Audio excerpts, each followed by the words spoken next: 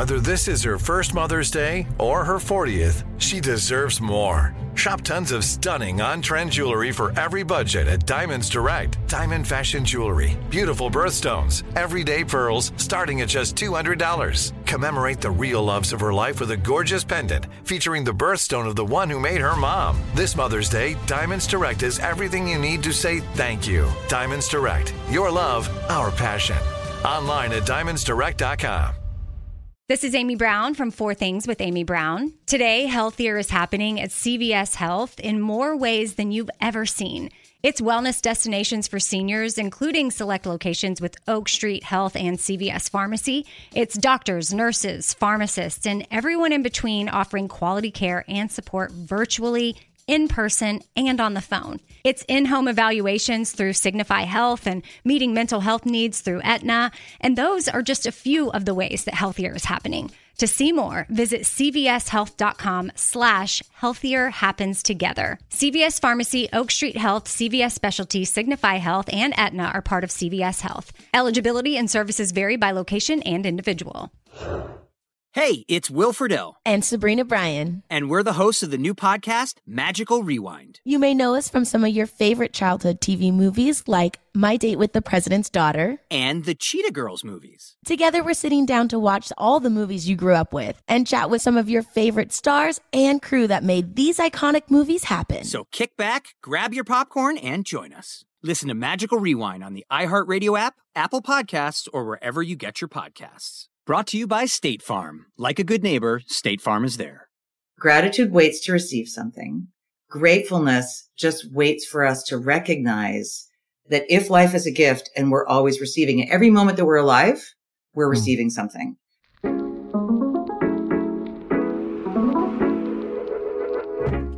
Hello and welcome to the Psychology Podcast. Today we welcome Kristi Nelson on the show.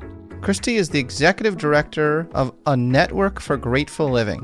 Her life's work in the nonprofit sector has focused on leading, inspiring, and strengthening organizations committed to progressive social and spiritual change. Being a longtime stage 4 cancer survivor moves her every day to support others in living and loving with great fullness of heart. She's the author of a really great book called Wake Up Grateful, The Transformative Practice of Taking Nothing for Granted. This book really touched me, which is why I reached out to Kristi. And in this episode, I talked to her about a concept she has called gratefulness. She differentiates gratefulness from gratitude by describing the former as an orientation towards life, without being dependent on internal or external circumstances. Kristi shares with us the practice of stop, look, go, and her 5 guiding principles that can inspire you to live a life of gratefulness. We also touch on the topics of positive psychology, mindfulness, play, and self-compassion. Kristi has one of the biggest hearts I've ever seen, and you can just tell in this podcast that she really wants to help everyone lead a really grateful life and meet life on its own terms, regardless where they are in their own journey. So without further ado, I bring you Kristi Nelson. Kristi, it's so exciting to talk to you today on the Psychology Podcast. Scott, I'm so happy to be here with you, really, truly. I'm so happy to be here with you as well, and what a tremendous book. Wake Up Grateful. Do you still wake up grateful every day after all these years of having that mantra? I actually do really well. I'm not sure I go to bed grateful every day, but I wake up grateful every day. I do. It's much easier for me, the waking up, honestly. I find waking up in the morning sometimes is really tough. I really just want to go back to bed for the rest of the day. And does waking up grateful, does that energize you to get out of bed? We have to hang out more often, honestly. Yes, it does. I mean, for me, I kind of get up and I think people who have almost died wake up and they have that sense of, phew, another day. Like, oh my gosh, here I am. It's another day. I can't believe I get another day. So there's something about not taking the day for granted, which is huge. And I think it's easy to do that. And so that's something I think that we can cultivate and inculcate and learn. It's not just an organic state of being because it wasn't how I was. It's much more so now. So, I mean, I hate to say it, but facing the possibility of not being alive makes people appreciate life a whole lot more. Yeah, you had an experience at age 33. You were diagnosed with stage 4 Hodgkin's lymphoma that had metastasized to your spine. That doesn't sound good. No, it really wasn't. Not something. It's not like, I feel like that's not the kind of news I'd want to hear. No, especially when you know that stage 4, it's kind of like there is no stage 5. When I learned that, I was like, okay. So it's also called kind of end stage. Which means, what do you do with that? Yeah. What do you do with that? That's what the book is about, really, honestly. And what do we do every day? Because in so many ways, I mean, not to be too trite about it, but it reminded me that I was mortal in a big way at a young age, at an age where a lot of people are really taking for granted they've got a ton of life left to do what they want to do and live the way they want to live. And I'll be grateful when. And instead it's like, whoa, if everything shrunk down to this very small, the aperture gets very small on the lens, then I think it shifts how we experience our capacity to be grateful for what is and for the moments that we're here. I love that spirit. It's a little bit of a different thing than the research literature on gratitude. Could you kind of talk a little bit about the difference between gratitude and your concept of gratefulness? So gratefulness, wish it was my concept, but it's one that I've borrowed heavily. A lot of people who are kind of big existential thinkers and mystical thinkers and spiritual people, and so our website is gratefulness.org. It's a great URL. But I was so excited to be in conversation with you because I love to use the word hedonic and eudaimonic. Those terms, to me, gratitude is very hedonic. It's self-satisfying. It's in the moment. It's pleasure seeking. We want to feel gratitude because we've gotten exactly what we want. Oh, yay, I got exactly what I want. But it's super fleeting. It's highly conditional and very susceptible to all kinds of things. And so it comes and goes, and to me, I equate that with happiness. Honestly, I think happiness is a similar phenomenon. I think it's really very conditional. That's so reasonable. Grateful. Yeah. Thank you. Oh, I love that. Yay. Reasonable. Got it. So gratefulness, on the other hand, is kind of a deeper proposition. It's something I call an orientation to life. It's something that comes from the inside out. It's not conditional on external circumstances that come and go. So when we can cultivate that as a practice, like mindfulness, when we can, situate ourselves in gratefulness and learn that it's a musculature that we can build, actually, then we become way more resilient. And it's a much more robust way to go into life because gratitude is not robust at all. I would even amend your gratefulness definition, say it's not dependent on external or internal circumstances, right? That's because true. You can be grateful even if you're not feeling like you want to get up in the morning. It may have nothing to do with any external circumstances, but your neurochemistry is like, forget it. Yeah. There's often a little bit of a little battle internally, I think sometimes between those parts of ourselves that are accustomed to, we all struggle with it. So, all the emotional dwarves, that follow us around, the grumpy and cranky and whiny and all those ones that we all have. But I think gratefulness is able to say, oh, okay, here I am and I'm feeling really blue.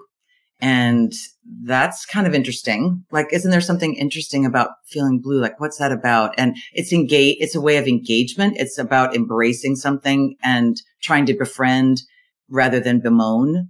Right. So that for me, that's one of the places I try to start, which is, gee, let's look at you, crankiness. What are you here to teach me? What do you want from me? What am I supposed to do with you? Because nobody's grateful we're not grateful about all the things in life, and we're not grateful easily all the time, but it's a practice that we can be grateful in every moment. But I think that's something that we develop. Yeah. And we have to keep exercising.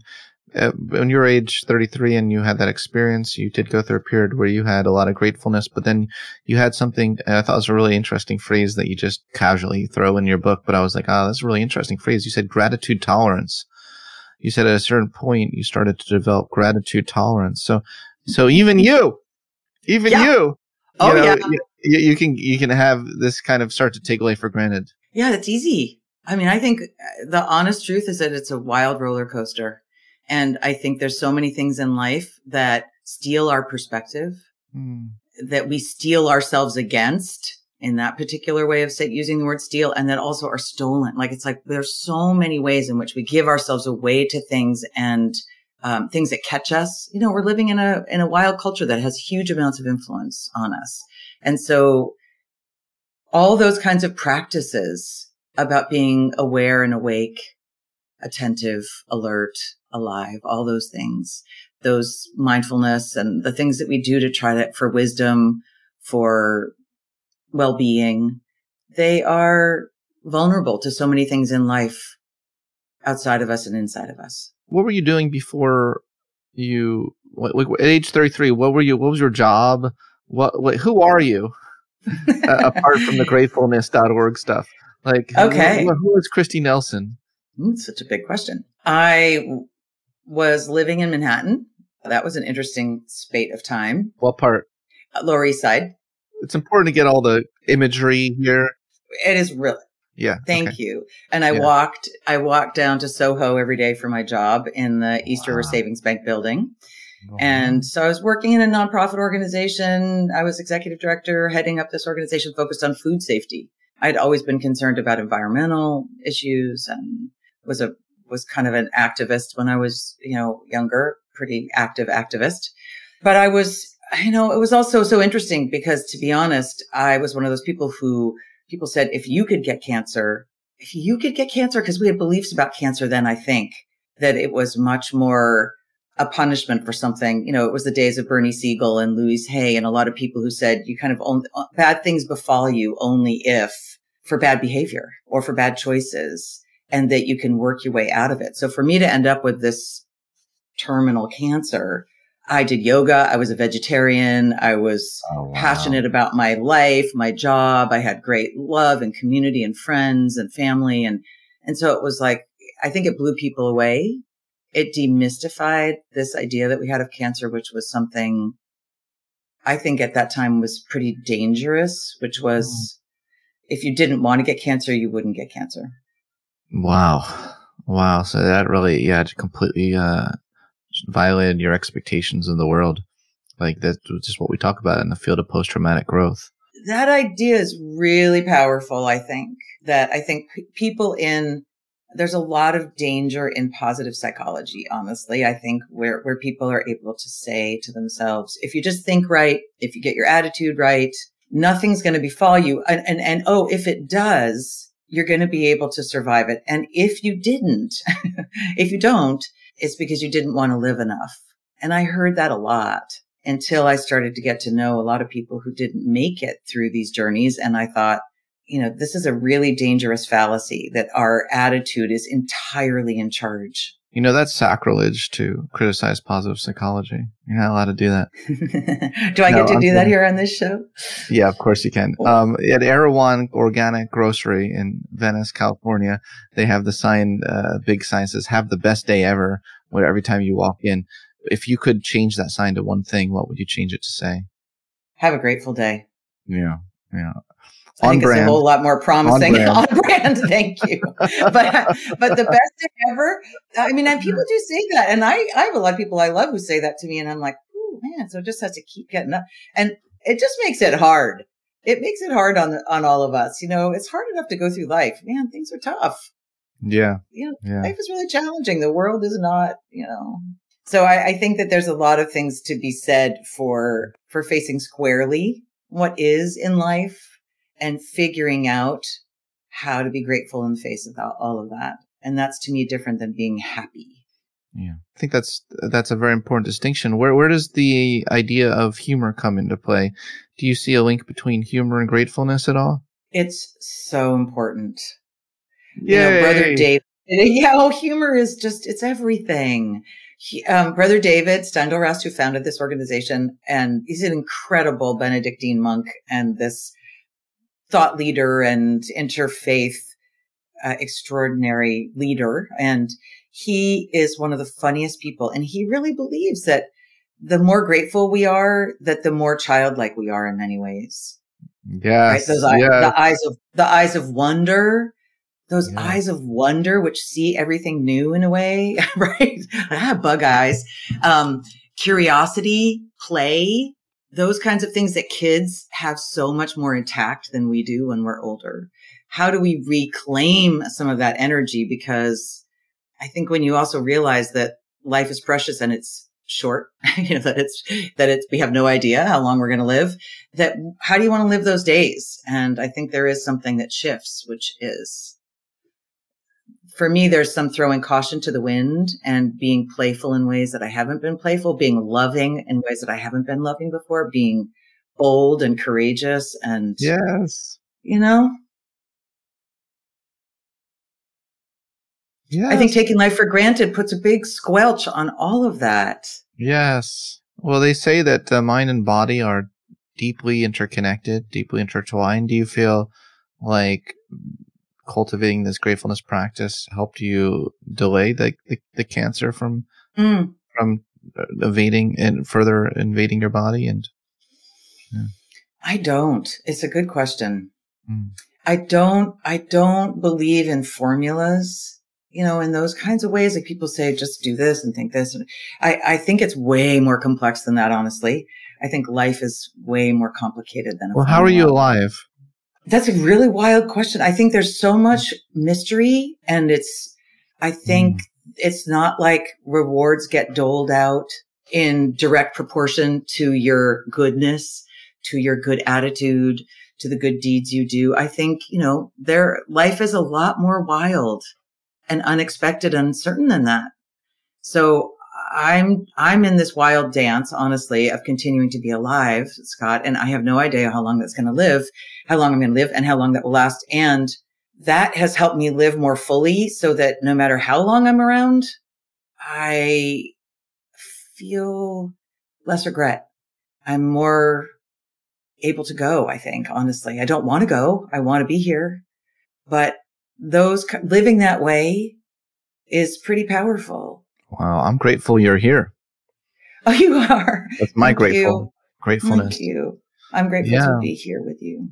Such a special book you wrote. And I actually encountered your articles and interviews before I read the book. So all that stuff was special to me as well. And just really love this work you're doing. Let's talk about the 5 guiding principles. Is that okay? Can we do that? Yeah, please. One is life is a gift. Talk a little about how is life a gift? Doesn't always feel that way. Yeah, it doesn't, does it? I'm serious. Right. Yeah. Well, you didn't do anything to get here. You didn't do anything to get here necessarily. It was given to you. It's a given. And you didn't have to earn it. You didn't have to, it just is here. Here it is. So everyday life, it's like, here we go. Here it's given to us every day. And I think all the things that, like, often we have gifts in life. I know that the article that you wrote for The Atlantic also acknowledges this, that sometimes there are gifts that come out of really difficult things in life. We rarely recognize it in the moment, but life is a gift. Every moment is a gift of life that we get given, and we have no idea how long that gift is going to last. So we're not in charge of that gift, it's part of what makes it be the experience of being gifted. And I think I'm not saying life is easy. I'm not saying life is always great. I'm not even saying life is a blessing necessarily. Mm-hmm. Life is a gift. What you do with that and how we work with receiving. And so what I say then afterwards, the other part of that is when you greet each moment gratefully, you're always receiving. So part of what that's about, Scott, for me, is that gratitude waits to receive something. It's a response to something. So check this out. Gratitude waits to receive something. Gratefulness just waits for us to recognize that if life is a gift and we're always receiving it, every moment that we're alive, we're receiving something.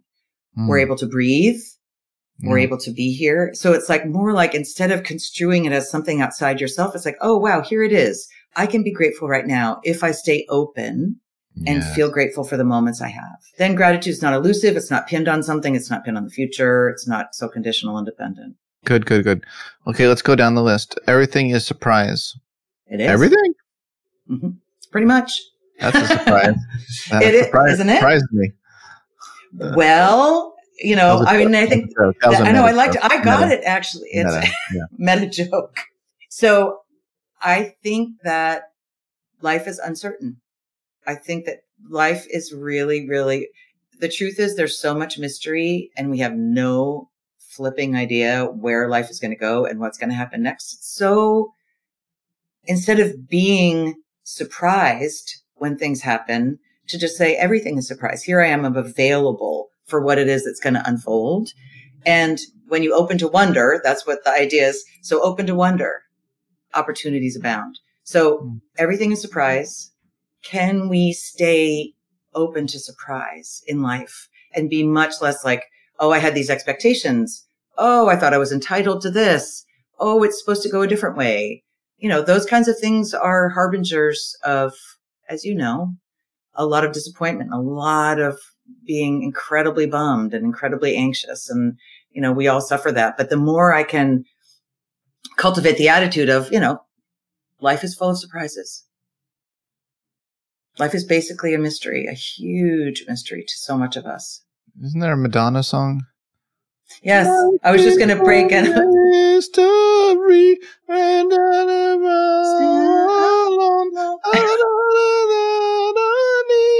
it feels like home. Right, home. Well, see, I'm sorry, where did I just go? Can we dance? Later. Yes, later. Okay, wow. Do that later. Madonna's either really deep or really superficial. Dancing is such a gratefulness practice. Hello. I agree. What's the relationship between dance and gratefulness? I mean, what's the difference? So humor, dance, all the things that you like. Yeah. The more grateful you are for them, the more you're going to be enlivened by them, right? Like if you say, oh my God, I love you, put on music, and you're enlivened by music because you love it so much. Otherwise, it's just like this thing in the background. But be enlivened by the things you love. I love that. Well, let's continue this list because it's a great list. The ordinary is extraordinary.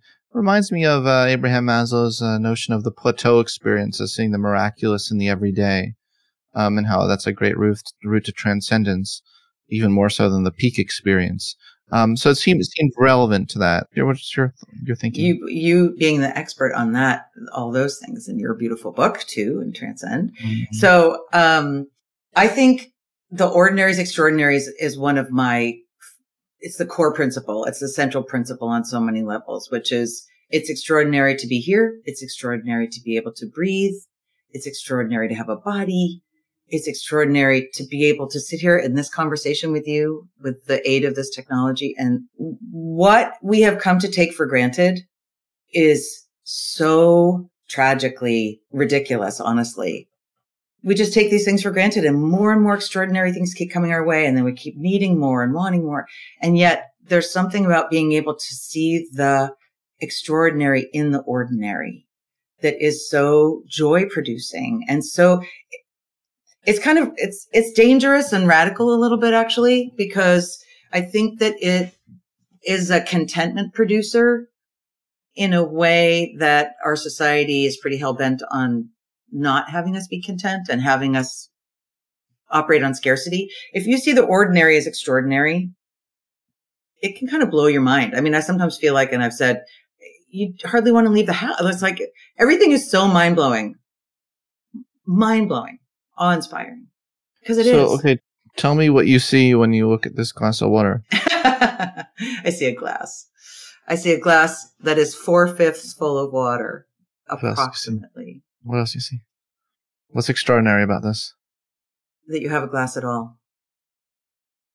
I think the fractal shape of the all those things, the crystals. Do you see the fractal? Yeah, it is an incredible. And there's lines that go up from them. And when you hold it in front of your luminescent brain behind you, you should see the light that comes through that is crazy. Yes. Yeah. That's psychedelic, man. I think it's really awe-inspiring. I mean, if you think about these things, I'm just going to say, because I dare to here, that, you know, there are people who have been having psychedelic experiences for a long time.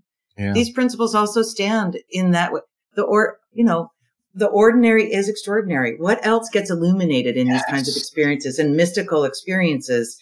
Everything is surprise. Like all of a sudden, everything is awe-inspiring. Life is a gift. So these are really core, essential principles. And I think they awaken us to living in a way that is way more enlivened and enhanced and attuned than we live most of our days. Yeah. So let's go to number 4. Appreciation is generative. What's that mean? I mean, it actually makes stuff happen. Like when you appreciate things, when you appreciate people, when you appreciate what you have, it is our world so much thrives in the space of appreciation. And, when we take care of the things that we love. So the second part of that is when you tend what you value thrives. Yes. So appreciation is attention focused through gratitude, right? So grateful attention is appreciation. And so when you appreciate people out loud, voraciously, unabashedly, when you appreciate all the things that you have, it makes you need less in life. I think we're much more cognizant than what is extraordinary and miraculous about what we have. And what we have tends to thrive much better in the field of appreciation than neglect. I can just say that's pretty basic. That's a cycle. So like the more you generate, the more you get appreciation in your life. Like, isn't it? It seems like a cycle. Like, what if you're like, your life is really, you're not generating a lot and you're constantly reaching failures? Isn't that likely to downward spiral into deappreciation of your life? These things seem like they're upward and downward spirals. It's such a good question, right? Like the more you take for granted, the easier it is to go down. Yeah. The more you appreciate what is and what you have, it's easier to go up. Yeah. And one of the things that I think is interesting is, I don't know if you talk much about kind of the law of attraction model, but, there are people who believe that if they appreciate things, they appreciate things in order to get more. Do you believe in that? No. That's not very scientific. I mean, I don't want to, marginalize myself here from a lot of the people but I think it's an interesting motivation. I think that it's not very scientific, but also it's not very, it's not based in reality.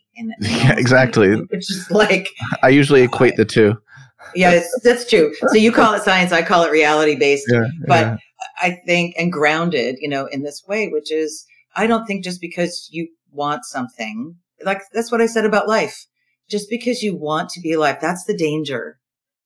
People who say just because if you want to be alive enough, you will live. Right. What that means is everybody who dies didn't want to be alive enough. Oh, I don't like that.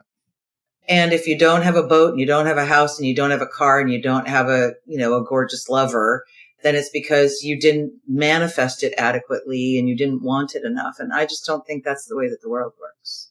No, I agree. But you do have a philosophy in your book, Say Yes to Your Life, which is very Viktor Frankl. In fact, the humanistic existential psychotherapist Viktor Frankl has a whole book called Say Yes to Life. Your model of gratefulness is very what's the word I'm looking for? Akin to that. Yeah, akin. Akin. It's related. It's highly related. Yeah, and I think, through your article, I learned about existential gratitude, and that's fascinating. And Frankl's tragic optimism, how do we work through and work with what befalls us in life, and that we don't get to be in charge of everything. And things are really hard in the world right now. Like I have to make sense of it by the idea that I've always felt like if I'm in joy or I'm in appreciation in some way, or I'm really in a space of great love, that it's a betrayal to all the suffering going on around me. I've had to reconcile that for myself in a way that I think it's very significant for me. And it's something I have to continually work at, is because there's some way in which I've had to make sense of the fact that when my heart is more joyful, when I feel more grateful, and when I have more love in my life, I don't betray my concerns for the world. I actually nourish my capacity to attend to them effectively. I'm more able to be present. I'm more able to be of use, of service, because the truth is, it's like I learned that grieving for my mother. I didn't know how to work through grief for my mother when she died, and she died pretty young. And when I was writing the book, and learning how to hold grief and gratefulness and realizing that they honored each other Yes. was really important. Yes. So it's the same, Yeah. Yeah. And you mentioned presence as, it seems so important for gratefulness is to have a mindful attitude towards whatever's in front of you. Mm-hmm. Do you have a mindfulness practice yourself Absolutely. Oh, you do? Yeah. Long standing. Studied with John Kabat-Zinn forever ago. Wow. The legend himself. He's a beauty. It just does seem like it's very hard to cultivate this gratefulness without cultivating the mindfulness and in a really sustainable way. Totally agree with you. And I know you're around a lot of people who are mindfulness practitioners and teachers, and there's a lot to look up to there. I think gratefulness owes a huge debt to mindfulness, right? So mindfulness is about presence. And I will remember, though, this is interesting, is one of the things that was challenging for me when I was studying mindfulness was when I was sick. So when I had cancer, and there was a period of time I could hardly walk, and, so it was a challenging time for me. And one of the instructions with mindfulness was to have my eyes closed. And I had just gotten out of being in a hospital for months. Wow. In a little room in Upper East Side. So I came out and I was like, wow, I am so grateful to be able to be outdoors. How do I reconcile these things where I don't want to go sit in a room and just close my eyes? I mean, yes, the inner world and nourishing the inner world is so important to me. And yet I also wanted to be able to be mindful in a way that took in everything around me, the blessing, the beauty, knowing that tomorrow could be my last day. So that was interesting because gratefulness also gave me permission to, in a mindful way, walk through the world with my eyes wide open. It was beautiful, this passage you said that you're in the hospital room and you said, like, I can appreciate the nurses, the doctors, right? You were like, I mean, I'm not doing your quote justice. Can you quote yourself here? Because it was beautiful what you said. Yeah. Oh, thank you. I don't know if I can quote myself, but what I knew was I was in the hospital for weeks and weeks and weeks. And, when you're 32 years old and it's summer and I wanted to be outside. It was so painfully hard. And I had to be isolated a lot because I was TB positive. My immune system was super low. And so I couldn't see a lot of people I loved and people were far away. And I kept thinking, this is really awful not to be around the people I love. And yet all day long, a stream of people were coming into my room, taking my blood, taking care of me, bringing me food, taking the trash away. So what became clear to me was, if you have no idea how long you're going to live, why would you not love these people? Why would you not make this be a source of that longing, a fulfillment of that longing that you have to be in connection, to feel alone? And there were people streaming all around me all day long, was a great irony and a big eye opener for me. It was a wake up call. I think this segues into number 5, which is love is transformative. Yeah. What were you doing there in that moment to kind of generate more love? Love changes everything, I believe, right? So, and being big-hearted and being wholehearted and full-hearted as we live our lives, it can change everything in our midst. And there's so much need for love, and it can take a very small amount of love to completely change somebody's life. I've experienced that myself. It's not just the long-term relationships that change our lives. Sometimes it's chance encounters. Sometimes it's an act of kindness. But love really can transform a life, and to believe in that and to freely embody that, to be generous, I think is an extraordinary calling. And so the second part of that principle is when you embrace the great fullness of life, which is a term that I use a lot, which is the great fullness means everything. When you embrace the great fullness of life, your heart overflows. And partly that is what for me is the truth about when I get up in the morning and I know that there is so much going on in the world that's hard. And, how am I going to put myself vis-a-vis that? To let my heart overflow is really the only way. And that means feeling a lot of tenderness, a lot of vulnerability, a lot of things that are not easy to go through the day with. Yes. Brokenheartedness. Yes. And yet it's worth everything. So yeah, those are the 5 principles. We ain't done yet because, there's also the stop, look, go. Oh yeah. Well, then there's that framework. Then there's that. You're funny. There's a lot. No, there's a lot in we could talk for hours. We won't have the time to, but there's so much in your book. There's this framework, stop, look, go, from Brother David, right? Yeah. Can you talk a little about that? Yeah. So it's very simple. It's basically saying, Brother David says, what do you do before you cross the street? You stop, you look, you go. So it's basically about, for me, how I like to describe it is, here's a way to think about it too. Gratitude, as it's commonly understood, celebrates green lights. Like, whoa, the best day, right? The best day is like, okay, you're going down the street, you get like 16 green lights in a row. And yet I think gratefulness also celebrates the fact of the red lights and the yellow lights, that basically we have to stop. Life requires us, if we're going to be mindful, if we're going to be awake, if we're going to be here, otherwise we croak. You can't just keep going. But our culture says, okay, just green lights, gratitude, keep going, happiness, think on the bright side. It's not the way that life works all the time. So I think intentionally stopping, which can be either for a split second or just sit on a cushion for 45 minutes, whatever, 20 minutes, 10 minutes, whatever you do. Looking, which is to listen inside ourselves, to look, to notice, to feel, to look around us, to be present to what is. It's really the yellow light, which is yield, notice, look around. Like that's what it is. And then go into life with the recognition of, for me, it's like, what am I taking for granted that I can lift up in my awareness and see as a privilege? So and there's no end to that when you start with the breath.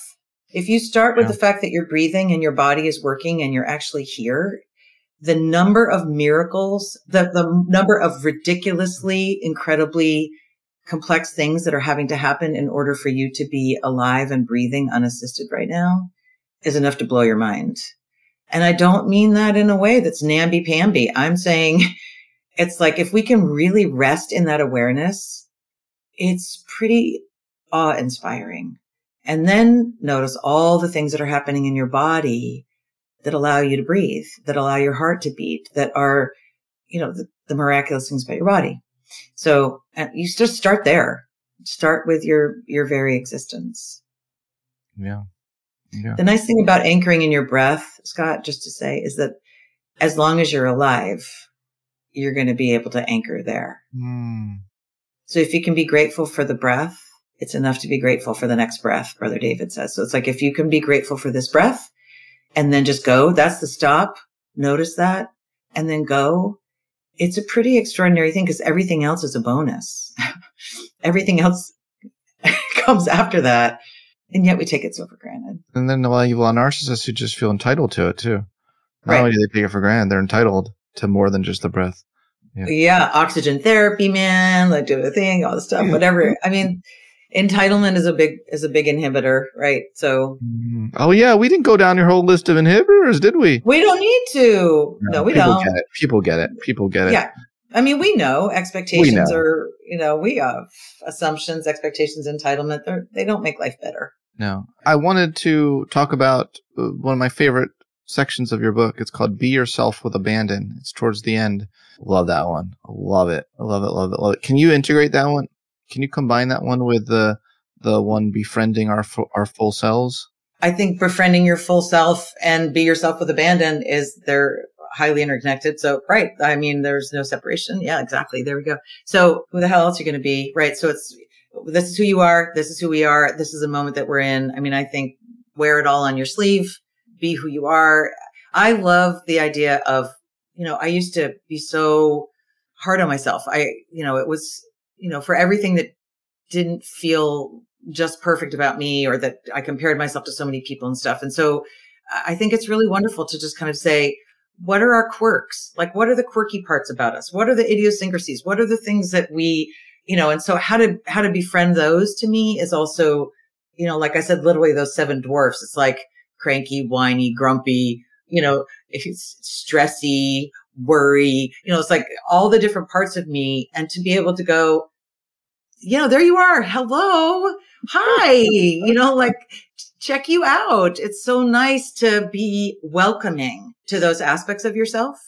So to me, be who you are with abandon is just, be the quirky, funny, oddball, insecure. I'm very good at that. Truthful version of yourself. You're so many things. And it's what makes you most lovable, in the end. And it's such a great way to go through life. Like Mark Nepo says, our fears just want to be held. We can't always have somebody else hold the parts of ourselves that we want to disavow, but maybe we can do that for ourselves. And I think if we can't do it for ourselves, what are we expecting somebody else to want to hold on to those parts of us with us? It's like, so I think it's a great lesson for self-compassion, huge self-compassion practice. And then also self-celebration. I mean, why stop at compassion? No, I agree. Self-celebration. I love that. I'm writing that down. Let's just end on the topic of leaving a grateful legacy. How do I do that? How do I do that? Well, it's really hard. I think it is living without taking life for granted and basically saying, what matters most? How do I put that in motion now? How do I show that now? Who do I love? How do I tell them now? Because otherwise your legacy is all the choices you make today. It's not something that you're going to put on paper when you're, 65 years old and you're going to leave somebody some amount of money. Your legacy is how you treat everybody today. It's how you show up to life today. So that's the promise of not taking life for granted, is to say, oh, I'll do that when, being grateful versus doing grateful. Yeah. Embody. Be it. I love it. So that's pretty simple. Thank you, Scott. No, it's simple, but not easy. It's not easy at all. We need these reminders, and just reading your book again, got me. You have to keep reminding yourself of these things. It's very easy to forget that and get lost in the stream of life. It's worthwhile, and I always feel like it's really worth trying. What do you have to lose? What do you have to risk by trying it on? Yes. And I think what's really powerful is, like you said, kind of that appreciation is generative. The more you live gratefully, it's interesting to notice what happens. Yes. How much more grateful you can be. Because when you're putting yourself out there in a way, what comes back to you is always interesting. And how is that reinforcing? And so I think it's an adventure and it's a risk worth taking. And it's a great practice to build this musculature. And I really appreciate your interest in it and your wonderful attention and care. Oh, my pleasure. I'm going to try to practice these 5 things the rest of my day. And I encourage our listeners, give it a shot. As Kristi Nelson says, what do you have to lose? Try it out. Leave a comment in the YouTube channel or on our webpage. Let us know how it worked out for you. We love honesty. So anyway, Kristi, thank you so much for being on my podcast. I'm glad we're finally able to record this session. Thanks, Scott. Really appreciate the time and keep going. Keep doing all the transcending, beautiful work you're doing. Oh, thank you. You too. You bet. Very grateful. Thanks for listening to this episode of the Psychology Podcast. If you'd like to react in some way to something you heard, I encourage you to join in the discussion at thepsychologypodcast.com or on our YouTube page, The Psychology Podcast. We also put up some videos of some episodes on our YouTube page as well, so you'll want to check that out. Thanks for being such a great supporter of the show, and tune in next time for more on the mind, brain, behavior, and creativity. This show is sponsored by BetterHelp. It's a simple truth. No matter who you are, mental health challenges can affect you, and how you manage them can make all the difference. That's why everyone should have access to mental health support that meets them where they are and helps them get through. BetterHelp provides online therapy on your schedule, It's flexible, simple to use, and more affordable than in-person therapy. Connect with a licensed therapist selected just for you. Learn more at BetterHelp.com. That's BetterHelp.com. Nobody wants to outlive their money, but it happens, especially for women. That's why Gainbridge offers the Parity Flex annuity, designed for women's unique retirement needs, with flexible withdrawals plus a guaranteed lifetime income benefit that keeps paying you even if your account balance is zero. Gainbridge is helping build a better financial future for women. Retirement income you can't outlive is the ultimate flex. Start saving now at Gainbridge.io. Visit Gainbridge.io/ParityFlex for current rates, full product disclosures and disclaimers, and other important information. This message comes from Viking, committed to exploring the world in comfort. Journey through the heart of Europe on an elegant Viking longship with thoughtful service, destination-focused dining, and cultural enrichment on board and on shore. And every Viking voyage is all-inclusive, with no children and no casinos. Discover more at Viking.com.